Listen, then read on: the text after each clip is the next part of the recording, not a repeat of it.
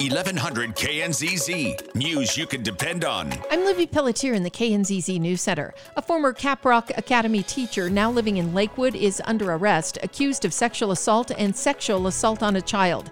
Grand Junction police say 39-year-old Adam Burke was arrested in Lakewood last week and is now in the Mesa County Jail, bond set at $150,000. According to KJCT, Burke is accused of sharing sexually graphic texts and having sex with a 16-year-old Caprock student.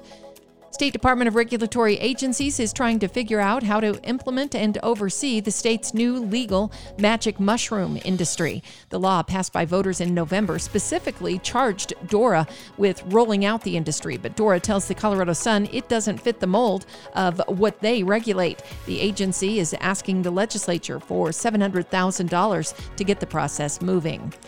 A couple has been indicted in an alleged criminal tree trimming scam targeting older residents in 6 Front Range counties. The Colorado Attorney General's office says the couple took hundreds of dollars from each victim for a total of approximately $40,000 between February 2020 and October 2022.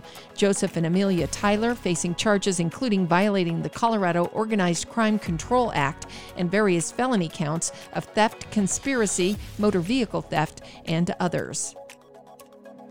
If you want to visit one of U.S. News and World Report's top 100 hotels in the country and stay in Colorado, you'll need to head to Colorado Springs, the mountains, or Denver. The report ranks the Broadmoor in Colorado Springs as the best in the state, 19th in the country. Also on the list, the Little Nell in Aspen at 49, Four Seasons Resort and Residences in Vail, number 58, Aspen's Hotel Jerome, number 64, and the Four Seasons Hotel Denver at number 99.